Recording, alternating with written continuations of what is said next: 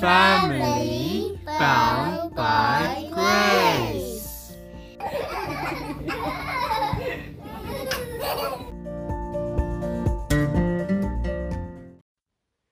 Hey everyone, and welcome to our very, very first podcast. Yay! My name's Joseph, and this is my lovely wife, Kashina. And we're going to be taking you along our journey of marriage and parenting and sharing what God has shared with us. So yes, without further ado, let's get straight into it. Today we're going to be talking about our 6 mistakes that we've made within marriage. Eek. Right into the meat of it, you know? Right into the meat of it. It's going to be a bit raw, really, isn't it? It will be, but that's the whole point in this. Okay, let's do this. So I feel that one of the mistakes that I made in marriage, and I still struggle with sometimes, is not saying how I feel. Oh boy. No. Alright Bear guys, with me. everybody get comfortable. Bear with me. So rude.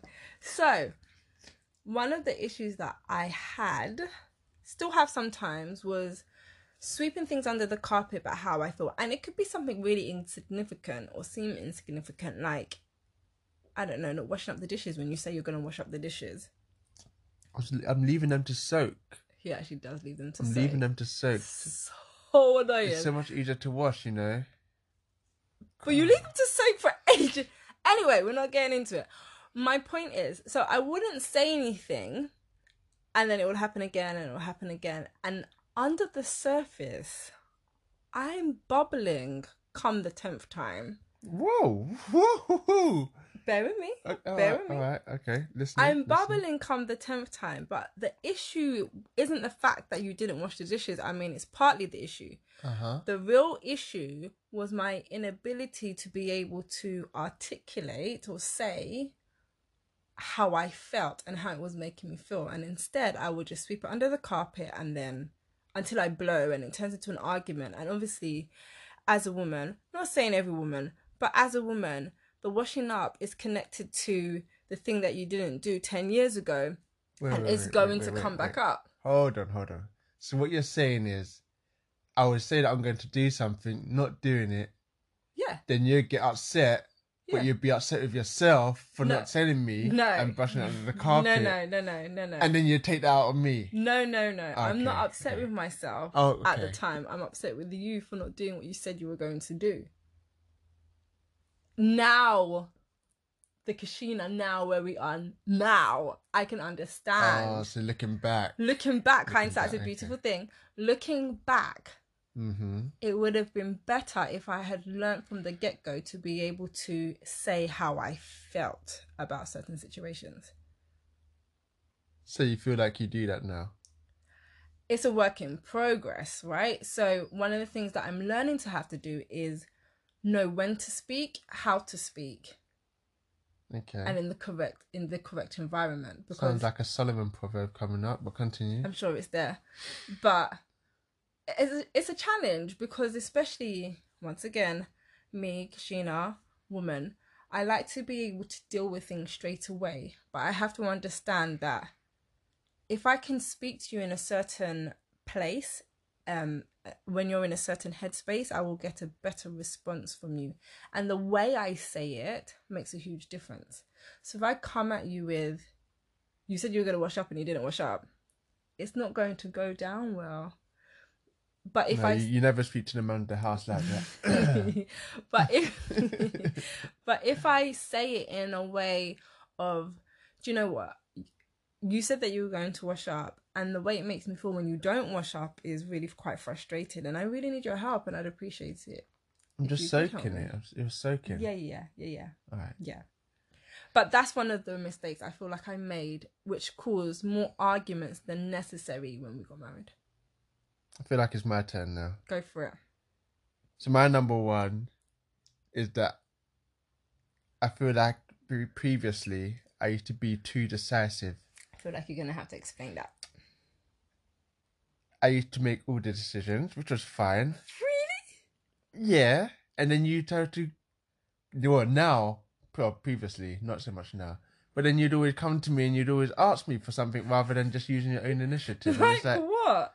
like what? Should I buy Yeah. this kind of peas or this kind of, you know what I mean? Like, not joking. No, but no, but stuff like no, but seriously, stuff like just simple stuff where you'd ask, oh, should I do this or should I do that? And I'm just like, it's not that deep. Just pick one. But it's deep to me. But it's not though. But what if it is? But it's not. You can't tell me if it's deep to me or not. But I can. Maybe I just needed your confirmation. I noticed that my daughters just do that as well, actually. Yeah. They do something or they're about to do something and they turn around and stare at me first just to see if I get on a nod or something, and just like, if you're gonna do it. Like, just commit to something, you know? But I feel like that's the lesson that God's trying to teach you right about now. That With the women don't house. commit. No, with the Oh. House of Women by your son, there's a way that we process things, and that we want our approval, a certain approval from our husbands or our dads. It's kind of in us. All I'm saying is that I feel like that was my first mistake. Being too decisive as opposed to getting you to think about it and just make the decision for yourself. Okay. No, not in a rude way, but yeah, like, instead of just being, oh yeah, do this one, just be like, oh, which one, you know, getting in touch with my feminine side. Okay. I was like, which one do you think would be better? Oh yeah, I agree with that. Yeah. And then you feel more confident in your decision making. Okay, so is that something you've changed now? What would you recommend to other couples that may be in similar situations? Well, I noticed that now. I noticed that now that one of my go-to lines is, I don't have an opinion either way. I don't know if that's a positive or a negative, you know? It's just to let you know that, take that little nudge to say, yeah, just make a decision, babe. It's all right. And you're like, So what you're saying, for those females, those wives that are listening, or wives to be, when your husband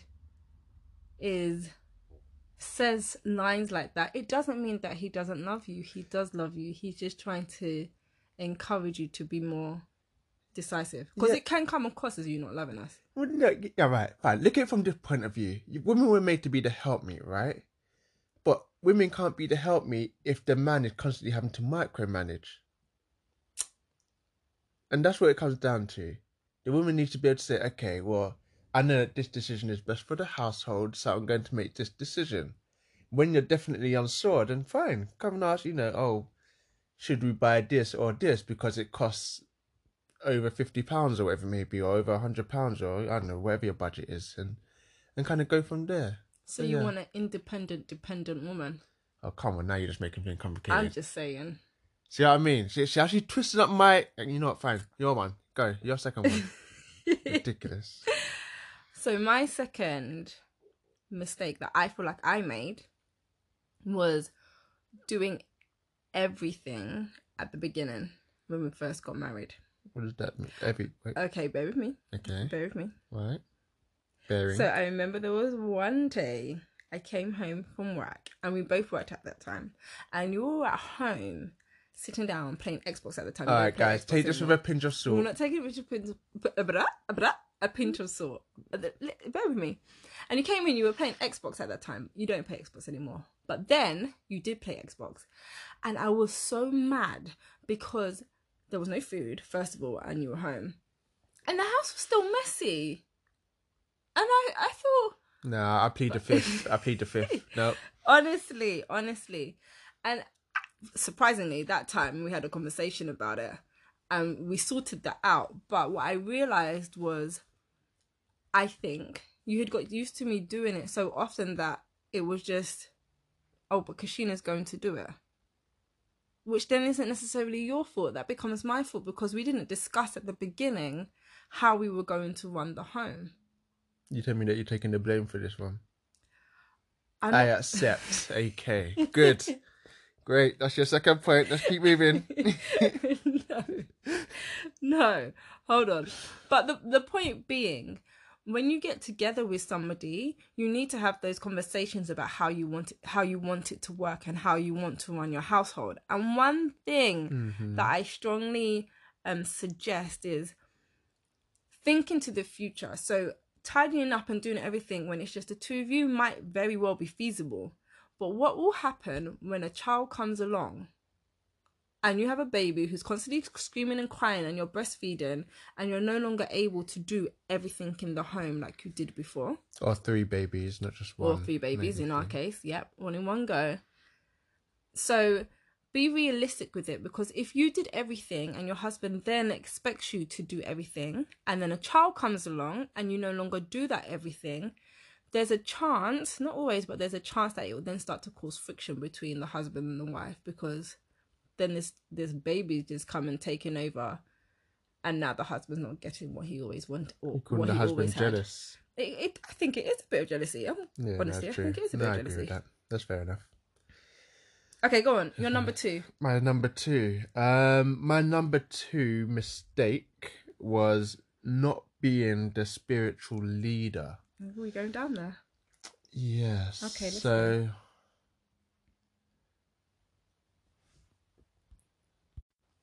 So what I mean by that is the whole setting up or initiating the morning worship, the afternoon worship, evening worship, the prayer time throughout the day and stuff like that. I regret not getting that scheduled, I want to say, way before we had children. Because once you have children and things start, you start making up a different plan in order to fit around the child. At least if you have those in place, then you can still work with that and add the child into those plans rather than the other way around. But why do you think that was a mistake? Like, why was that an issue? Or where did that issue come from? Do you see what I mean? Because once you start focusing on the child, or once you don't make that a priority, it then becomes harder and harder because everything else then starts to take priority. But what stopped you from being a spiritual leader? What stopped me from being a spiritual leader? Yeah. That's a good question. Because I had a good, long, strong moment where literally, even on my break, every single moment I would find myself reading the Bible. Yeah. And I'll find myself going back to my dad, or back to your dad even, actually, as well, and asking various questions to, I guess, see the different perspectives. I actually remember that. Yes. I remember you came out with a lot of sermons, but to balance it out and going back to the woman being the helpmeet, I remember you being on fire, but I wasn't as on fire as you was at that time, as you were at that time. And looking back at it, I remember, well, I have asked for forgiveness to God, maybe not to you. Maybe I should have asked forgiveness to you for not being there at the time that you needed me. But I wasn't there to be that helpmeet to keep you going. Right. At that time. That's fair. Yeah. And I think it's really important for the husband and the wife, where possible, to really be on that journey together at that same place. And it's not always the case. And the husband should lead. But the wife needs to come along too. But this is my point. And so now, because that wasn't set in and that wasn't made priority, when other things came along and made it priority, especially when children come along, it's a lot harder to start setting up those routines, because then you've got all the other excuses and procrastinations that come up with, now being tired and I would wake up at 5 or 5:30 to do my devotion, but I was up at 2 feeding the baby, and it's like, well, yes, that's understandable, but at the end of the day, your first responsibility is to God, not to leave your child starving, but you know what I mean. Yeah, if you had to go to work for whatever time, you would wake up to go to work for whatever time. So you can wake up to do devotion at a different time. So that's why that's my second one. Yeah, I think for the the husband to be or the newly husband, what would you say? What advice would you give them on this point of being the spiritual leader and how important it is? We've been learning that so much lately over the past few months. God's been shedding light upon light about the husband being a spiritual leader. When we looked at Job, I think it was Job 1, how he would wake up every morning, he would make a sacrifice for his children and ask God for forgiveness for the sins that his kids might have done and for the thoughts that they had. Like, he took his role as a spiritual leader so seriously. So for the person who, the husband or the husband to be, who's starting on this journey, or even somebody who's been married for a while and they want to be a spiritual leader, and yeah, they want to lead their family spiritually, what do you recommend or say to them? Set up a partnership. I mean, at the end of the day, if you're getting married or are already married, set up a proper partnership to say, okay, this is what needs to happen. We both need to have at least 30 minutes or so in the morning / in the evening in order to have devotion time with God, and set up that partnership. Who's going to be waking up to do XYZ in the morning or have the night role for that night, and vice versa. Set up that routine. If you got to wake up early and leave for work before the children wake up or whatever it may be, then set out all the bowls and the plates and the cereal or whatever it may be. Cover it up if you need to, so that when the children are eating, your wife can then go back and do her study. Yeah, so I suppose it's working around it. So you're just speaking about how at night time it might be really difficult to wake up, but there are ways around it, and it's finding a way that will work for you and actually having to do teamwork for it to be a reality, so that the husband and the wife both get something. Yeah. Okay, my turn. Yeah, what's your third and final one? Okay, so this one I recently learned, and it's from a book called Love and Respect by Dr. Eggerichs. Eggerichs? Eggerichs. Amazing book. Absolutely recommend it for anyone who's married, anyone who's thinking about getting married, anybody who's engaged. Get that book. And my mistake is not understanding that Bible text that every woman doesn't like. Husbands, love your wives, and wives, respect your husbands. Respect and obey your husbands. In 1 Peter 3 verse 1. I didn't understand this whole respect thing. Right, okay. And what I've learned, especially from reading that book as well, is I feel like we need a whole podcast on that book.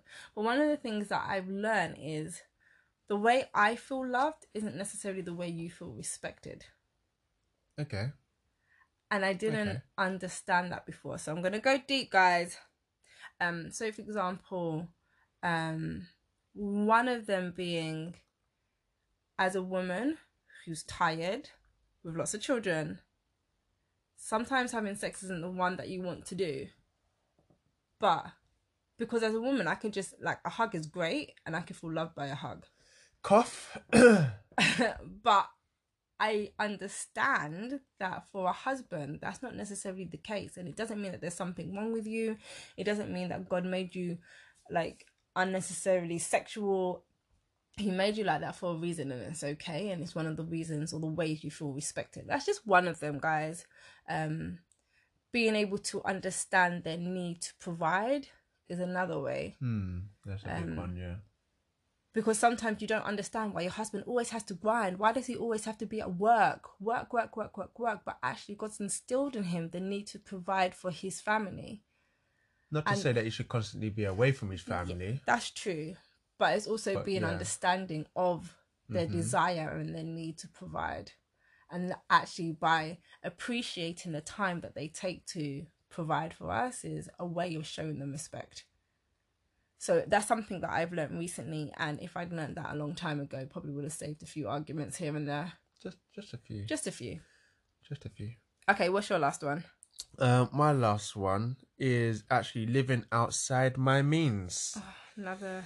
That's a mistake that I wish I didn't make. So yeah, the main just behind this is living outside your means, buying all these things that you can't afford, feeling happy about them at the time, and then obviously you have to pay back the money, which obviously becomes increasingly harder when you have children. Back to that again. Hindsight's a beautiful It thing. is. So yeah, living outside my means, because also on the top 10 list of reasons for divorce, the first one being infidelity, the second one being money. Wow. So actually, that's a big topic. A pretty big topic, yes. And usually in marriages, you find there's one who's a spender and one who's a saver. It is, yes, that's very true. I mean, if you've got two spenders, then it's a real issue. I mean, yeah, bankruptcy will become your friend. It's gonna be a real issue. But We're not claiming bankruptcy on people. No. Yeah, I rebuke it. amen. But seriously, living outside my means, I wish that I had better understanding of money back in the day. Obviously, the schools don't teach it. And Not all parents teach it either. No, not all parents teach it. So your advice to the husband coming up would be? Save now so that you can enjoy life later. Well, not necessarily save. Just buy what you can afford. Be financially stable. Yeah. And that doesn't mean having credit cards. Credit cards doesn't mean you're financially stable. Even if you can pay it off straight away, because you never know what could happen.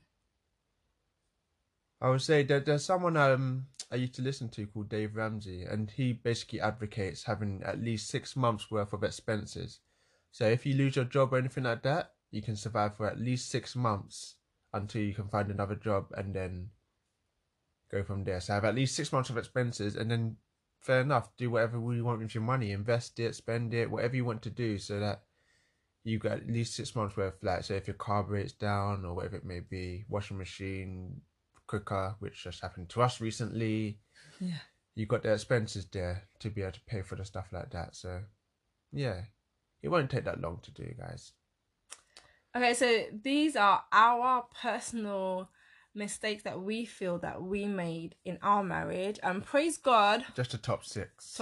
We but could go on for a very long time. Amen. No? Okay.